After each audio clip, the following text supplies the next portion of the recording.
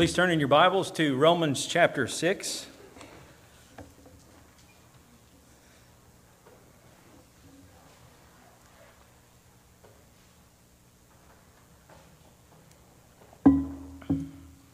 Romans chapter 6, our text is verses 15 to 19 of God's holy word. We've learned a great deal thus far about sanctification. And of course, today is no different. We're going to learn even more. It is very encouraging to understand what it is that the Scriptures express to us about focusing our minds in on what is our justification versus our sanctification. Now, the two, of course, go right together, and it can well be said that if there is no sanctification, there is no justification. It can be said that sanctification is the fruit of justification. There's a number of different ways to express that they go hand in hand, but they are not to be confused with one another. Our justification is something outside of ourselves. It is looking unto Christ and His work. He is the object of our faith, not ourselves. He's the one who completed it all, not us. So we rely on Him, nothing that we are doing for our justification. Looking at sanctification, this is a work of God in us, conforming us to the image of His Son, making us more holy, more righteous as we continue in our daily walk with Christ. And so today we are looking at more when it comes to the different aspects of sanctification and what all is involved there, especially as the Apostle Paul is of course continuing from what we learned last week. The Apostle Paul says in verse 14 that we looked at, "For sin shall not be master over you, for you are not under law, but under grace." We are not under the obligation to the law in the sense of the curse of the law being upon us any longer. We are debtors to grace. But he anticipates some questions. He anticipates maybe some objections that maybe his readers would have, especially looking at the context of everything that he has said thus far of him, especially addressing his Jewish readers, his Jewish audience. Those who did rely upon the law to be justified before God, the way that they viewed Abraham as being just before God, and he was justified by his works. There was none like Abraham. He was faultless in all of his ways. So taking that kind of an idea, that kind of a view, and he's been throughout these last number of chapters really demolishing that idea. Abraham was in need of a righteousness not of his own. David was in need of a righteousness not of his own. You are justified by faith alone. The question inevitably comes up. So if we're not under the curse any longer of the law, and the law is no longer condemning to us as you say, well, what then do we do with our sin? What becomes of it? Because though Christ has paid the penalty, Christ has satisfied the justice of God, we still sin. We recognize that we still sin. We still fail. So what then do we do? And so the apostle has spent this chapter thus far talking about those who are now freed from sin. Sin is no longer our master. We are no longer under its lordship. Sin does not reign over us any longer as king. And so as we begin into verses 15 and following, he does anticipate those questions. What do we say to the ones that would have the idea then, well, if I'm justified before God by what He done, and sin no longer reigns in my life, Christ is Lord is what you say, well, do I just continue living however? Do I continue to live and indulge in the very things that I have been indulging in? I mean, what does Paul say to that? What does Paul say to those whose lives are still dominated by sin, wickedness, and evil, and they have no conviction for it? Paul, you say that I'm justified by believing, so if I believe that, then I'm good, right? Well, that's what Paul's going into. Paul's saying, no, that's not how this works. And that particular objection is something that we would be very familiar with, at least for most of us, because we understand that under the Christian umbrella, within the Christian church, I should say, depending on which denomination we grew up in, we understand that there is such a doctrine that is advanced by some called the carnal Christian doctrine. That you can remain in your sin, living however you want, as long as you make Christ your Savior. You can deny His Lordship. Maybe later on you might make Him Lord and you can live a better life, more blessed life. But as long as you acknowledge Him as Savior, and we recognize this as more so within the churches that offer the altar call kind of scenario, come down, pray this prayer, and don't ever doubt again. We were witnesses. You prayed the prayer, you're good. Paul is speaking to that. He's speaking to what we understand as the antinomians, those who say there is no law. There is no standard now by which we must live, for we are under grace. We are not under law. What does that imply? Does Paul's words imply that the law of God is now done away? It's no longer the standard of holiness? It's no longer the standard of righteousness? Not at all. That's not at all what his words mean. And that's where he's going to in this particular set of verses. Interestingly, you can see what Paul says on the surface. You see very clearly what he says. But what we're also going to do is to pay attention to what he didn't say in these verses. What are the things that he clearly says, and what's the implication of that? We're going to see here that really within these verses, Paul doesn't give a gray area. He gives black and white. Either you're in Christ or you're not. Either you have sin as your master or you have Christ as your master. There is no in between. So for those that would say that you can lose your salvation, Paul speaks to that too. Paul would basically say you didn't lose it because you never had it. You can't be a carnal Christian because that implies you never were a Christian. And you definitely can't lose something you never had. So those are two different ideas. He also does not tell his readers, if you can't live accordingly and not entertain thoughts like this, but prove yourself to be a disciple of Christ by how you live and how you overcome sin. You prove your faith, and if you can't do that and you're still struggling, then you may not even be in the faith. He doesn't say that either. There are certain ideas that many hold today that really confuse, either one, outright deny sanctification, they deny us being preserved, or they confuse the two of justification and sanctification. And Paul's words here really speak to all of that. He gives us statements of fact here, statements to his readers about the new life that God has granted and the genuineness of saving faith. What does it look like? He also takes our eyes and places them up to the Lord so that when anything is good happening in our Christian walk, whether we're looking at our justification, of course, whether we're looking at our sanctification and all that God is doing in us, he takes our eyes, he focuses it back on the Lord, and he says, that's who you give thanks to. Don't look at yourself and think how wonderful you are because you are checking all the boxes and trying to be obedient and further along your own sanctification. You cannot sanctify yourself. You have no grace to give yourself. You have no power to give yourself. You can't sanctify yourself. It's impossible. And so he takes our eyes and he focuses it back on the one who does do this work in us, so that once again, as we are walking in Christ, we're looking at our justification, we're giving thanks to God for it. We're looking at our sanctification and how we're growing in the Lord, and we're giving God thanks for it. And we're praying that he will continue to do this work in us. We live out what God is doing inside. We don't manifest this stuff on our own.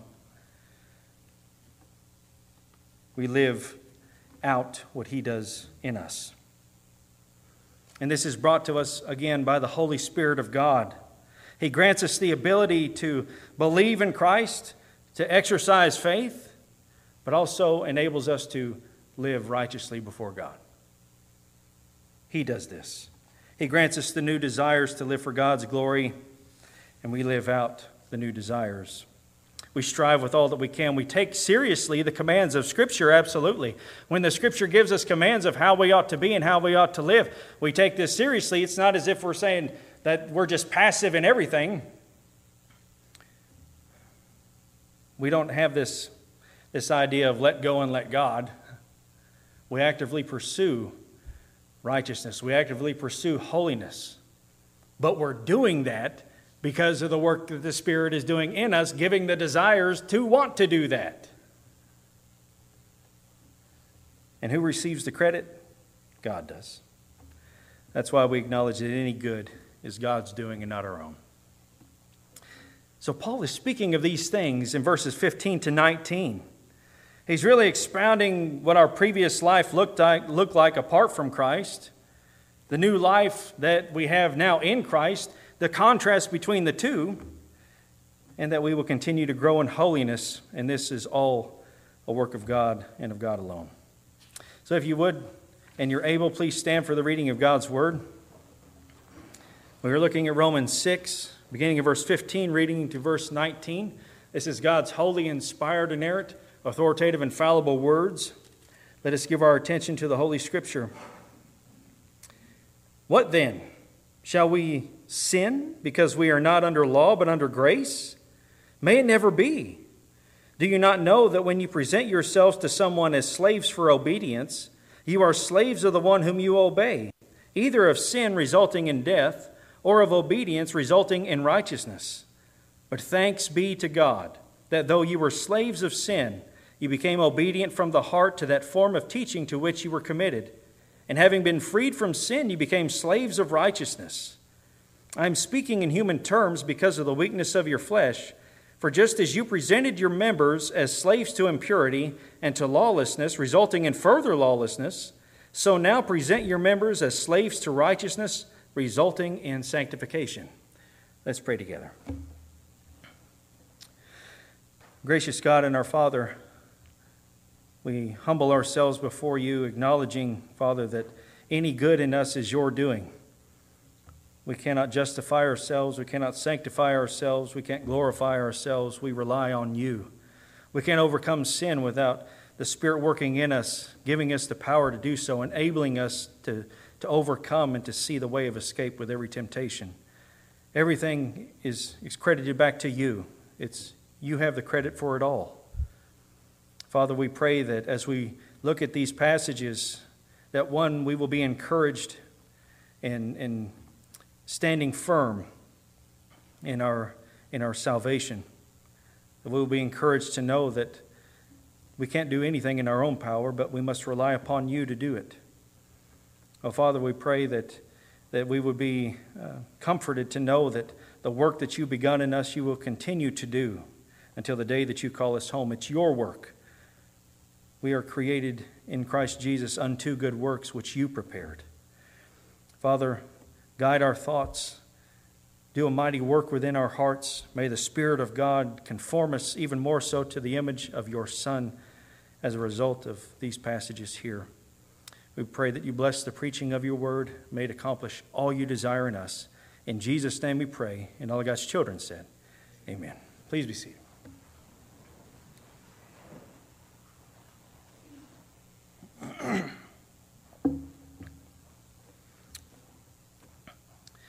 So, verse 15, continuing on from the previous verses that we looked at, of course. Looking back at what we went over last Lord's Day, verses 12 to 14, Paul has already said prior to that, consider yourselves to be dead to sin, but alive to God. He says in verse 12, therefore do not let sin reign in your mortal body so that you obey its lusts. That idea of reigning, as we talked about, is reigning as king. You being an obedient soldier, an obedient subject. He says, do not let sin reign in your mortal body so that you obey its lust. Do not go on presenting the members of your body to sin as instruments of unrighteousness. And this is speaking of every part of you, the totality of your being. Do not give it over. Do not offer it to unrighteousness, as a weapon of unrighteousness. But present yourselves to God as those alive from the dead, and your members as instruments of righteousness to God. For sin shall not be master over you, for you are not under law, but under grace. And so here he begins to anticipate the question then. Here's what Paul's saying. Do not let sin reign in your mortal body. Do not offer yourselves over and present your bodies to unrighteousness.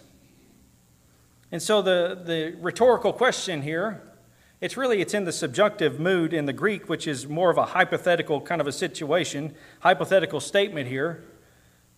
So what do we say to all this? This is really hearkening back to verse 1, isn't it? Very similar question. What are we to say to all this? Just in case, if anyone even entertained the idea that you are permitted to continue into sin even after professing Christ, shall we sin because we are not under law but under grace? And then he says those words again. May it never be. Or as some of your translations say, God forbid. God forbid. And one theologian said it this way, no, no, 1,000 times no. That's the answer. Shall we sin because we are not under law? We're not under the condemnation of the law anymore. If I believe in Him, all my sins are forgiven. I cannot be condemned again, so do I just continue on? No, no, 1,000 times no. That's what he says. God forbid. Do we sin because we're forgiven? No. Since you're not under the law, not under the condemnation of the law, the curse of the law, do you think that you have license now? We're no longer condemned. Does this imply that the law ceases to exist and it's no longer the standard for God's will for our life? You know, if you take some of the folks that he's writing to that are so involved into the law and they think that they have the law and they realize by his writings too that they're hypocrites and they're not doing the things of the law. Okay, so if I'm never justified before the Lord on account of the law, then do I just forego the law and live however? That's what some people think. You know, you take some of the guys that advocated the easy believism, like Zane Hodges, for one. I mean, he would say that a person would be saved simply by the profession of faith they made. Go so far as to say that if they made a profession of faith, even if they all basically deserted the faith after, they're still saved because they made a profession of faith. That's how far this goes. You have, some of us may be familiar with some of those little tracts, the 4 spiritual laws, I believe. What do you see in that? If you're not familiar with it, well, you'll see some different diagrams there, some different pictures, but you'll see one that has this throne over here, and you have this circle. You have the throne over here, and you're on the throne. Christ is outside the box or outside the circle. And then when you accept him as Savior, you're still in the chair, but now he's in the circle. But later on, maybe when you make him Lord, then he sits in the throne, and then you're down here somewhere.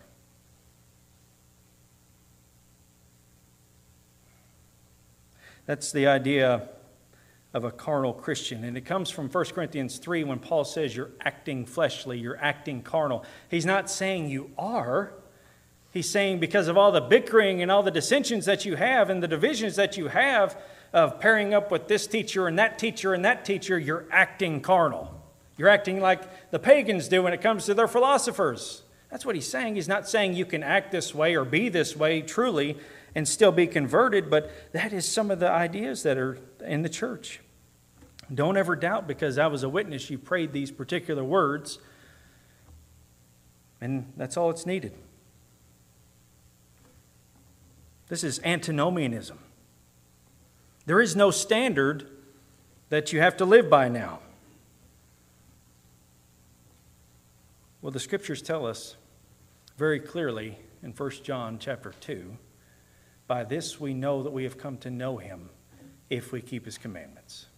The one who says he has come to know him and does not keep his commandments is a liar, and the truth is not in him.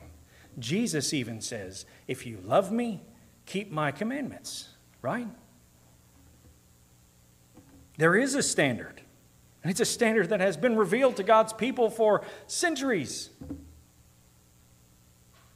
That is the standard of righteousness. You look at the law, and it's the expression of the holiness of God, the standard that he demands, so that when you look at the law, apart from Christ, you say, I can't do it, I stand condemned.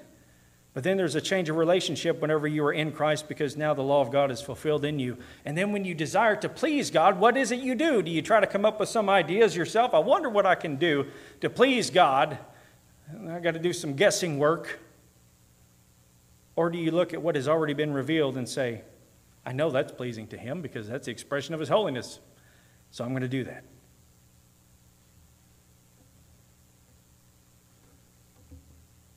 So shall we sin because we're not under law but under grace? God forbid. May it never be. But notice what he goes on to say.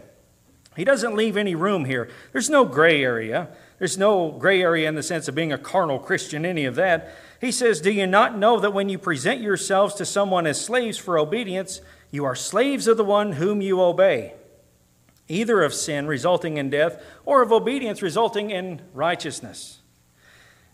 It's one or the other. There is no in between. And here's something to keep in mind too. As he says these things, as he says, what then shall we sin because we are not under law but under grace? May it never be. Notice what he doesn't say. He doesn't say, dear readers, don't have these particular thoughts going through your mind, because if you fall into this, you may lose your salvation. He doesn't say that. He doesn't even imply that this is a possibility. Why? Because it's black and white. You cannot lose what you never had. And that's what he's talking about in these next verses. In verse 16, do you not know that when you present yourselves to someone as slaves for obedience, you are slaves of the one whom you obey, either of sin? If you are obeying sin and you are indulging in sin and you have no conviction of the life that you live, then that is demonstrating that you are still under the mastery of sin. You are still dead in sin. You've never had life. But if you are living now in view of the work of Christ, if you're living in view of the grace that you have received in him, living in view of what God has prepared for you, all of this, yes, you still struggle with sin, but your heart's desire is to obey. Two different people.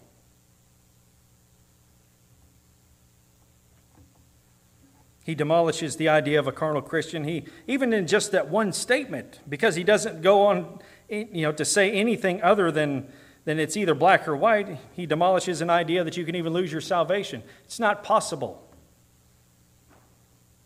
Because if you're living that kind of life, it's not that you're having to sin so much that you end up losing something. It's that if you're living that kind of life and you're swimming in sin and wickedness and evil and all of these evil desires, you were never made alive. So you cannot lose what you never had.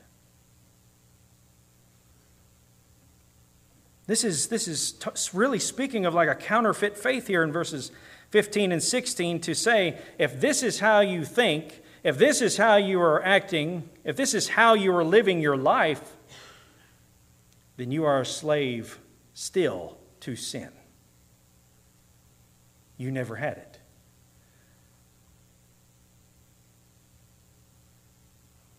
Never had it. There are only two masters to choose from. You're a slave to whom you obey. Now again, this is not giving us two contrasting ideas that if you sin, that means you're under the mastery of sin, but you must live perfectly to demonstrate you're under the righteousness of Christ and all of that. We recognize and acknowledge all the time, that we will never be perfected in this life. But it's the desires that are the demonstration of true faith. We fall into sin. We say something we shouldn't. We act in a certain way. What is it that we do? We say, "Oh Lord, forgive me. I offended you. Forgive me." And then what are we doing? We're striving not to do it again. But our heart's desire is to obey. I want to do this. I want to show you that I love you. But I find myself doing the wrong things at times. Forgive me for my failures. That is characteristic of a true believer, not one who has counterfeit faith, who lives however they want. You never had it, is the idea. And he really reverts back to some of his previous comments using the similar language there of presenting yourselves as a slave. He's using this illustration to really drive home this idea, either of sin resulting in death or of obedience resulting in righteousness. Being alive is how we are to be. We're to live as those who are alive to God and dead to sin. That's what he says, alive to God in Christ Jesus. Present yourselves to God as those alive from the dead. Verse 11, verse 13. Being alive to God in Christ is being aware of the continued presence of God, the consequences of sin, the great love of God, Christ and His work. I mean, just think about this. What keeps you from falling into sin, some of those rudiments of the old man that pop up and say, "I would really like to do this"? What is it that keeps you from doing it? Before it may have been, "I just don't want to get caught because I don't want to get in trouble." Right? What is it now? Why don't you just indulge in it like you did before? Because maybe the consequences we fear now is the chastening hand of God.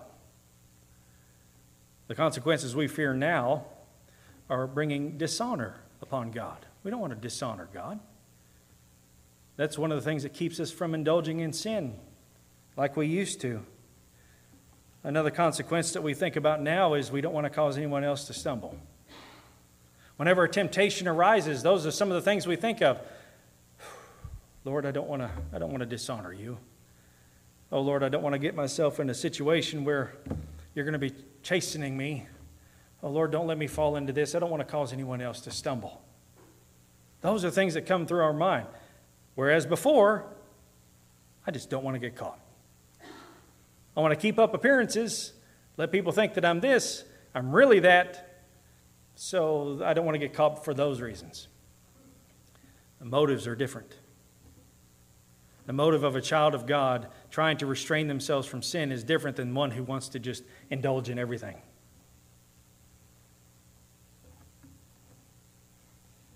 If you are a slave of God, a slave of righteousness, you no longer serve sin in the same way that you did. Because you have a new master. And here's why. Here's why you don't. Is because God has done a great work in you. And this is why he goes on to say, "But thanks be to God, that though you were slaves of sin, you became obedient from the heart to that form of teaching to which you were committed." Here's where he starts. Here's where we can look at the genuineness of faith versus what he just expounded for us.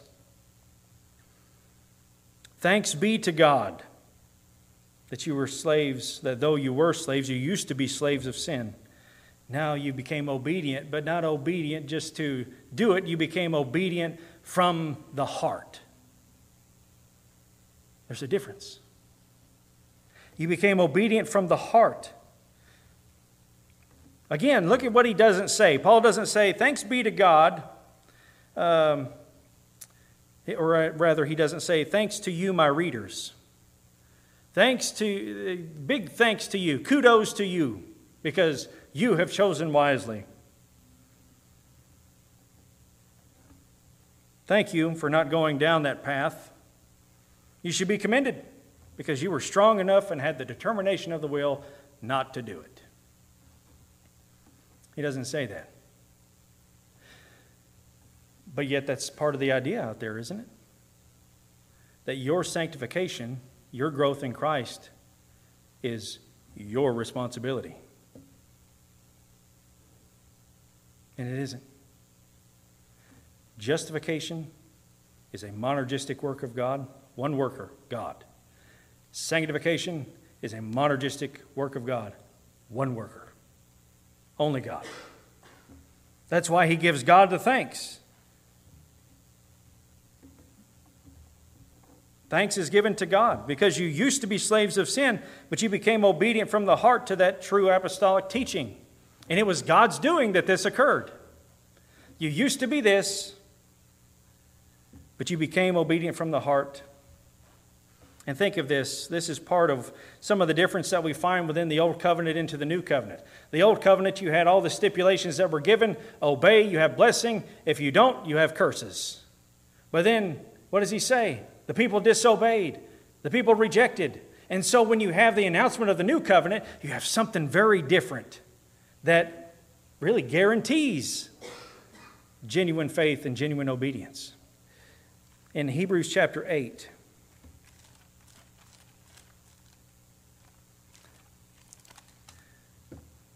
Hebrews chapter 8, beginning of verse 7.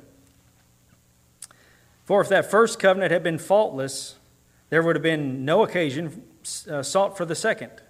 For finding fault with them, he says, this is quoting from Jeremiah, Behold, days are coming, says the Lord, when I will effect a new covenant with the house of Israel and with the house of Judah, not like the covenant which I made with their fathers on the day when I took them by the hand to lead them out of the land of Egypt. For they did not continue in my covenant, and I did not care for them, says the Lord. For this is the covenant that I will make with the house of Israel. After those days, says the Lord, I will put my laws into their minds, and I will write them on their hearts, and I will be their God, and they shall be my people. And they shall not teach everyone his fellow citizen and everyone his brother, saying, Know the Lord, for all will know me, from the least to the greatest of them. For I will be merciful to their iniquities, and I will remember their sins no more. When he said, a new covenant, he has made the first obsolete, but whatever is becoming obsolete and growing old is ready to disappear. The greatness of the new covenant that is being given is that God writes his law not just on tablets, but he writes his law now on your heart. What does that mean? Does that mean you just have a general sense of knowing what is right and what is wrong? Well, even the pagans have that. That's part of general revelation. But this is something different. When he writes it on your mind and he writes it on your heart, that means that now you have the desires to carry out the clear teachings of God's law, of his word. God has done this. When you think about the other passage that we quote often, Ezekiel 36, when he speaks of, I will sprinkle clean water on you, you will be clean. I will take out your heart of stone and give you a heart of flesh, and I will cause you to walk in my statutes, and so you shall observe them. This is why Paul says, thanks be to God. You were slaves. You used to be slaves of sin, but you became obedient from the heart because of this work of God in you to the teaching of Scripture. The true teaching of Scripture. And having been freed from sin, you became slaves of righteousness. So this is very important to see what's happening here. This is demonstrating for us that this is indeed a work of God and not a work of ourselves. This is in the passive voice here. Having been freed from sin, you didn't free yourself. God freed you from sin is the meaning here. And you became enslaved to righteousness or became slaves of righteousness. Again, this is in the passive voice. You did not make yourself a slave of righteousness. God did. God delivered you from the mastery of sin. He made you his own and made you now a servant of righteousness. This is God's work. Nothing that we did. We obey now from the heart because of what he has done. He's transferred us from the domain of darkness into the great kingdom of his Son. God receives the credit, He changed our hearts, our allegiance, our affections, our minds. The totality of our being was changed by Him to be made alive to God, now having the mind of Christ to see sin for what it is, how detestable it is, how repulsive that it is, how revolting that it is to God. He freed us from sin, freed us from the enemy, and He made us slaves of righteousness, servants of righteousness, of right living, of living holy, of living justly. And this is why He receives the credit. Paul gives God the thanks that the Roman church is not under the lordship of sin, His readers. For God has given them new desires because He is now their master. And that's what genuine faith does. Genuine faith has this desire to obey God. A desire not to obey God as a tyrant, but a desire to obey God because you recognize again, this is what He did for me. How may I show Him my devotion, my appreciation, my thanks? How can I show it to Him? It's one thing to say it. People can say that all the time. I believe in God. I believe in Christ. Is there any change in you? Is there any desire in you to actually give God thanks by the way that you live? That you live for His glory and not your own? Genuine faith does give great thanks to God because He's molded us, enabled us to call upon Christ, and enables us to live righteously, that we may show Him. And our lives are a continuing work of God, and He will bring His work to completion. Look at what He says here in verse 19, that this faith is a continuing faith. It's a persevering faith, and some of the implications of what He says here. He says, I am speaking in human terms because of the weakness of your flesh. Maybe they had a limited understanding of these particular spiritual truths. That's why Paul is elaborating as he is and using an illustration that they can understand. You understand the relationship between slaves and masters? If you serve this particular master over here, you cannot serve anyone else. But if he sells you to another, then now your allegiance is to the next one. But you cannot serve two. So he's using something that is familiar to them, familiar relationships, because of a limitation maybe that they had in understanding these spiritual truths. So because of the weakness of their flesh. He says, for just as you presented your members to slaves to impurity and to lawlessness, resulting in further lawlessness. Their life as a slave to sin, they offered themselves to impurity, to moral corruption is the idea there. And this is a word that is also used of anything that is filthy or dirty or unclean according to the Word of God. Moral corruption. They offered themselves to lawlessness. And this is a Greek word, anomia. You know, we talk about antinomians. The Greek word for law is nomos. You put an A in front of it, it negates it. So it's basically saying without law. You live without a law, specifically the law of God. These are the ones who violate the law of God continually. This was their life as a slave to sin. He's making statements of fact here. This is what is referred to as the indicative mood, this particular statement here. For just as you presented your members as slaves to impurity, this was the reality of your life before. You gave yourself over to moral corruption, to filthiness, to dirtiness, to uncleanliness, morally speaking. You had no law. You violated God's law, and you were sent further into lawlessness as a result of living this way. And that's basically what he says in Romans 2. You're storing up wrath for the day of wrath. That's all you're doing. The longer you continue to live in rebellion against God, all you're doing is storing up wrath for yourself. Greater wrath. But the life that is now given to them, this was the reality of who they were. And then he gives the command. You lived as slaves to impurity, to lawlessness, resulting in further lawlessness. So now, present your members as slaves to righteousness, resulting in sanctification. This is a command. This is how you were before. You offered yourself up into moral corruptions. So now offer yourself, present yourself, offer the totality of who you are to righteousness, resulting in sanctification, resulting in holiness is the idea. Offering ourselves to righteousness results in holiness, sanctification, or further holiness, you could say.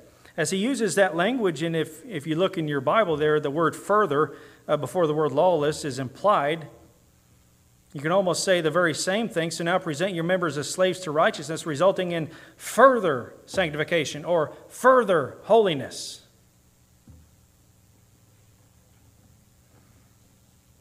This isn't something that you're doing, but as the Spirit of God is bringing these desires into your heart and you're living out these desires because you've been able to do so, the more then that you're digging into the Word of God, the more that the Spirit is working, and it leads to further and further holiness.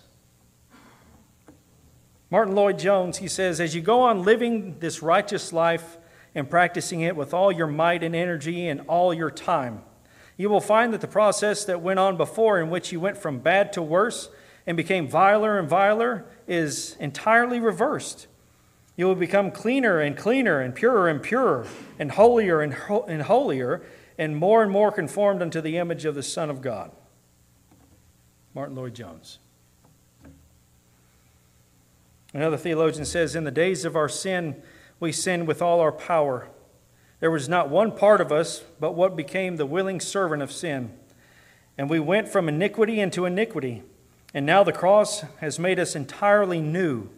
And we have been melted down, poured out into a fresh mold.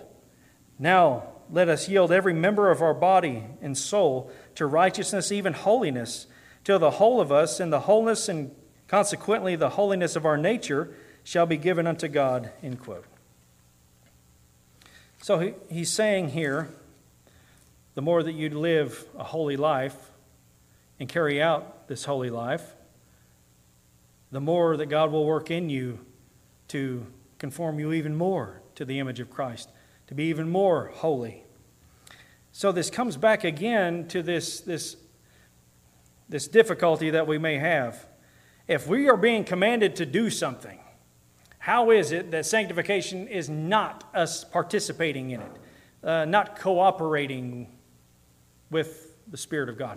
Because this is the idea.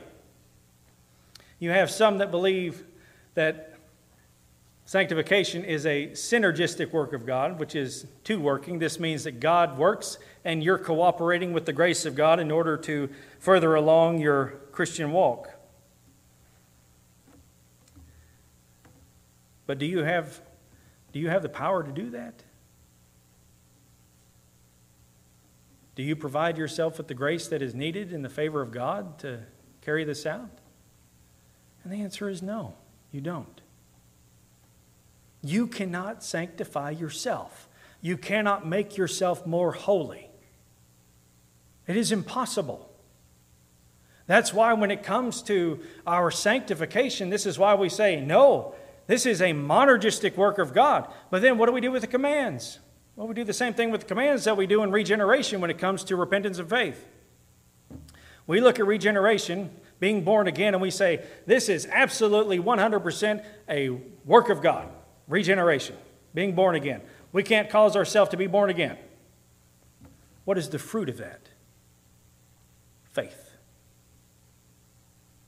Because we have been born again, this working of God in us, we are enabled then to believe in Christ.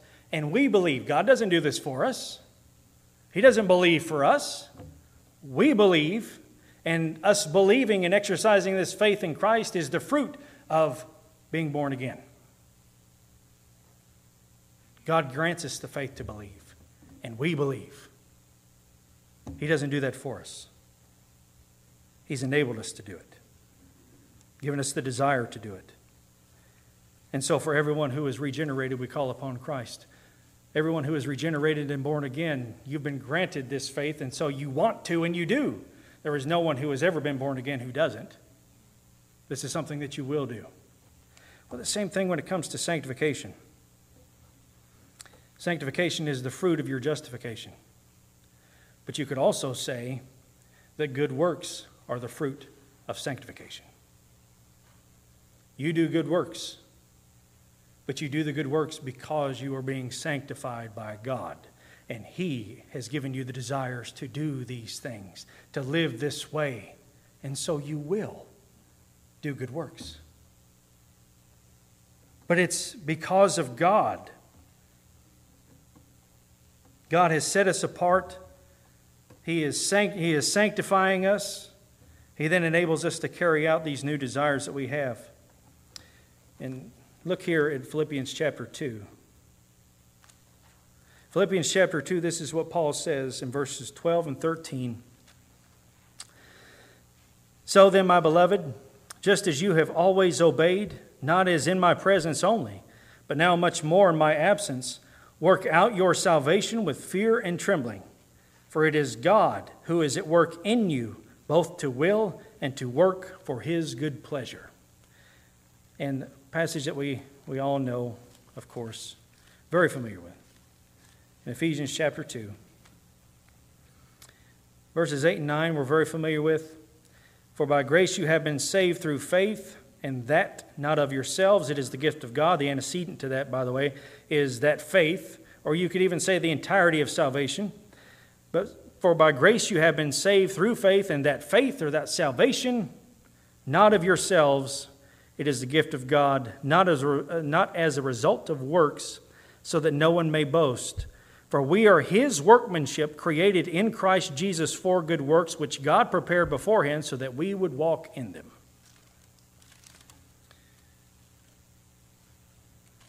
Our sanctification is a work of God. It is a work of God alone. Now, how does all this work together? Very similarly, whenever you heard the preaching of the gospel and the Spirit granted you the effectual calling,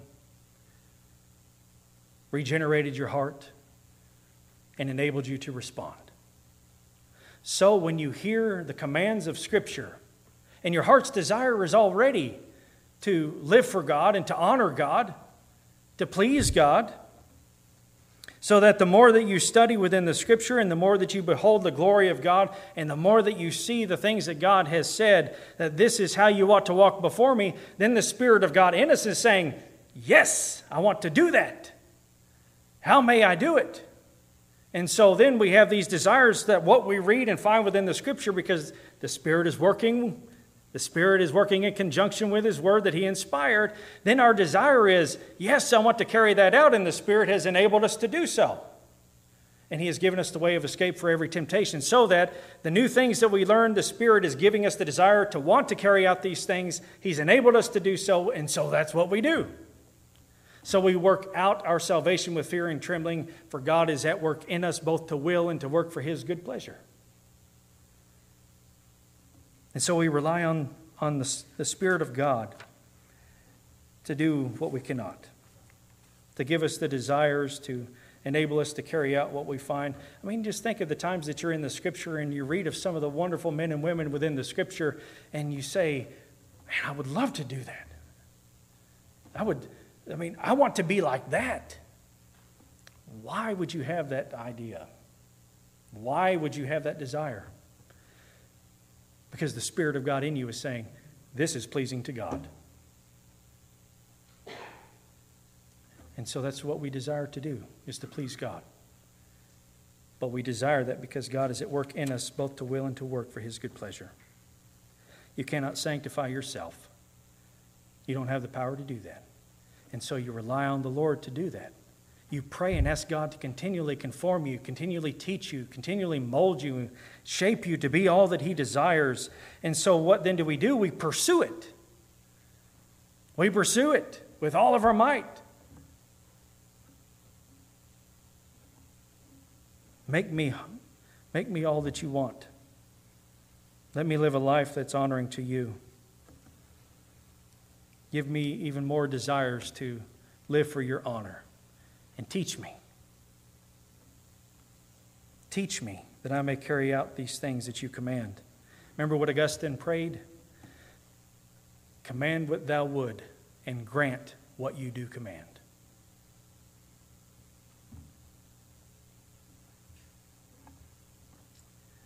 So being in the Scripture, learning more, the Spirit doing the work in us gives us greater desires to live for the Lord, greater desires to obey, which then is conforming us even more so to the image of Christ.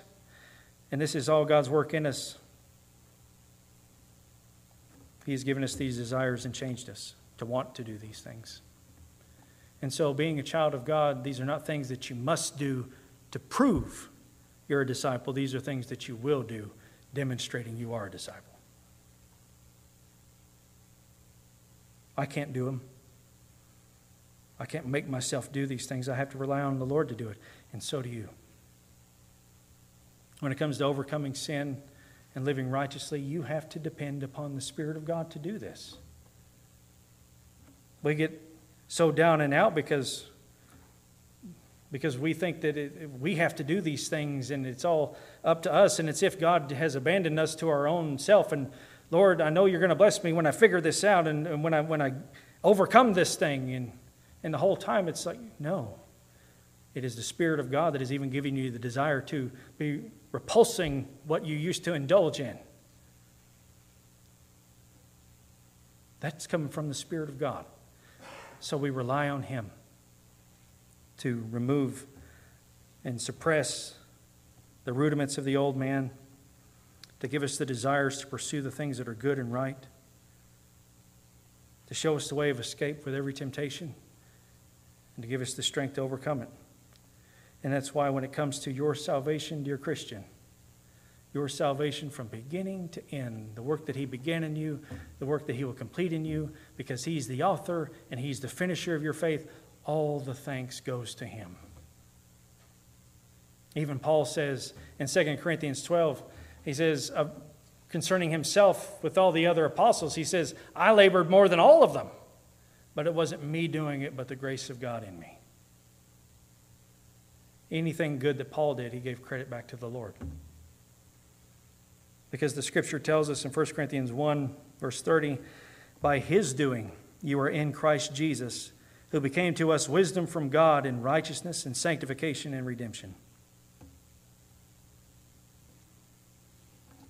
So, dear friends, we want to grow in holiness, we pray for it. We want to grow in our sanctification, you pursue it. And you depend on the Lord to do what you can. Remain in His Word, knowing that the Spirit of God works in conjunction with His Word to give you a greater understanding of things, greater desires. You have to rely on Him, not in your own strength. And that's where we got to come to. We like to hold on to things and try to do things in our own power, and you just can't do it. God is the one who freed you. God is the one who enslaved you to Himself. God is the one who gives you these desires because He works in you. So pray, pursue after it, rely on the Lord, and delight in Him and give Him thanks for all. Let's pray together. Gracious God and our Father, thank you for this portion of your word. Thank you, Father, that we owe everything that we ever desire to be, we owe to you. You are the one who has saved us, who is saving us, and who will save us.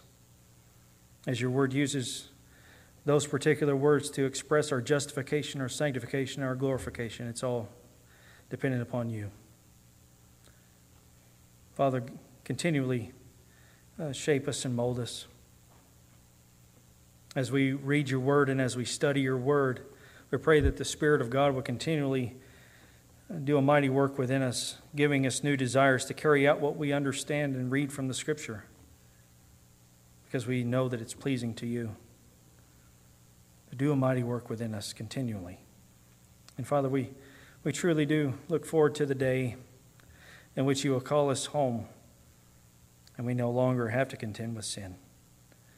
But we will serve you rightly in the way that you should be served and worshiped and praised. And we will thank you with hearts that are not still contaminated. We love you, Father, not as we should, but we look forward to the day when we will love you in a way that will be honoring to you fully and actually. Bless each person here, and may we all honor you with our lives. For it's in Jesus' name we pray, and all of God's children said, amen.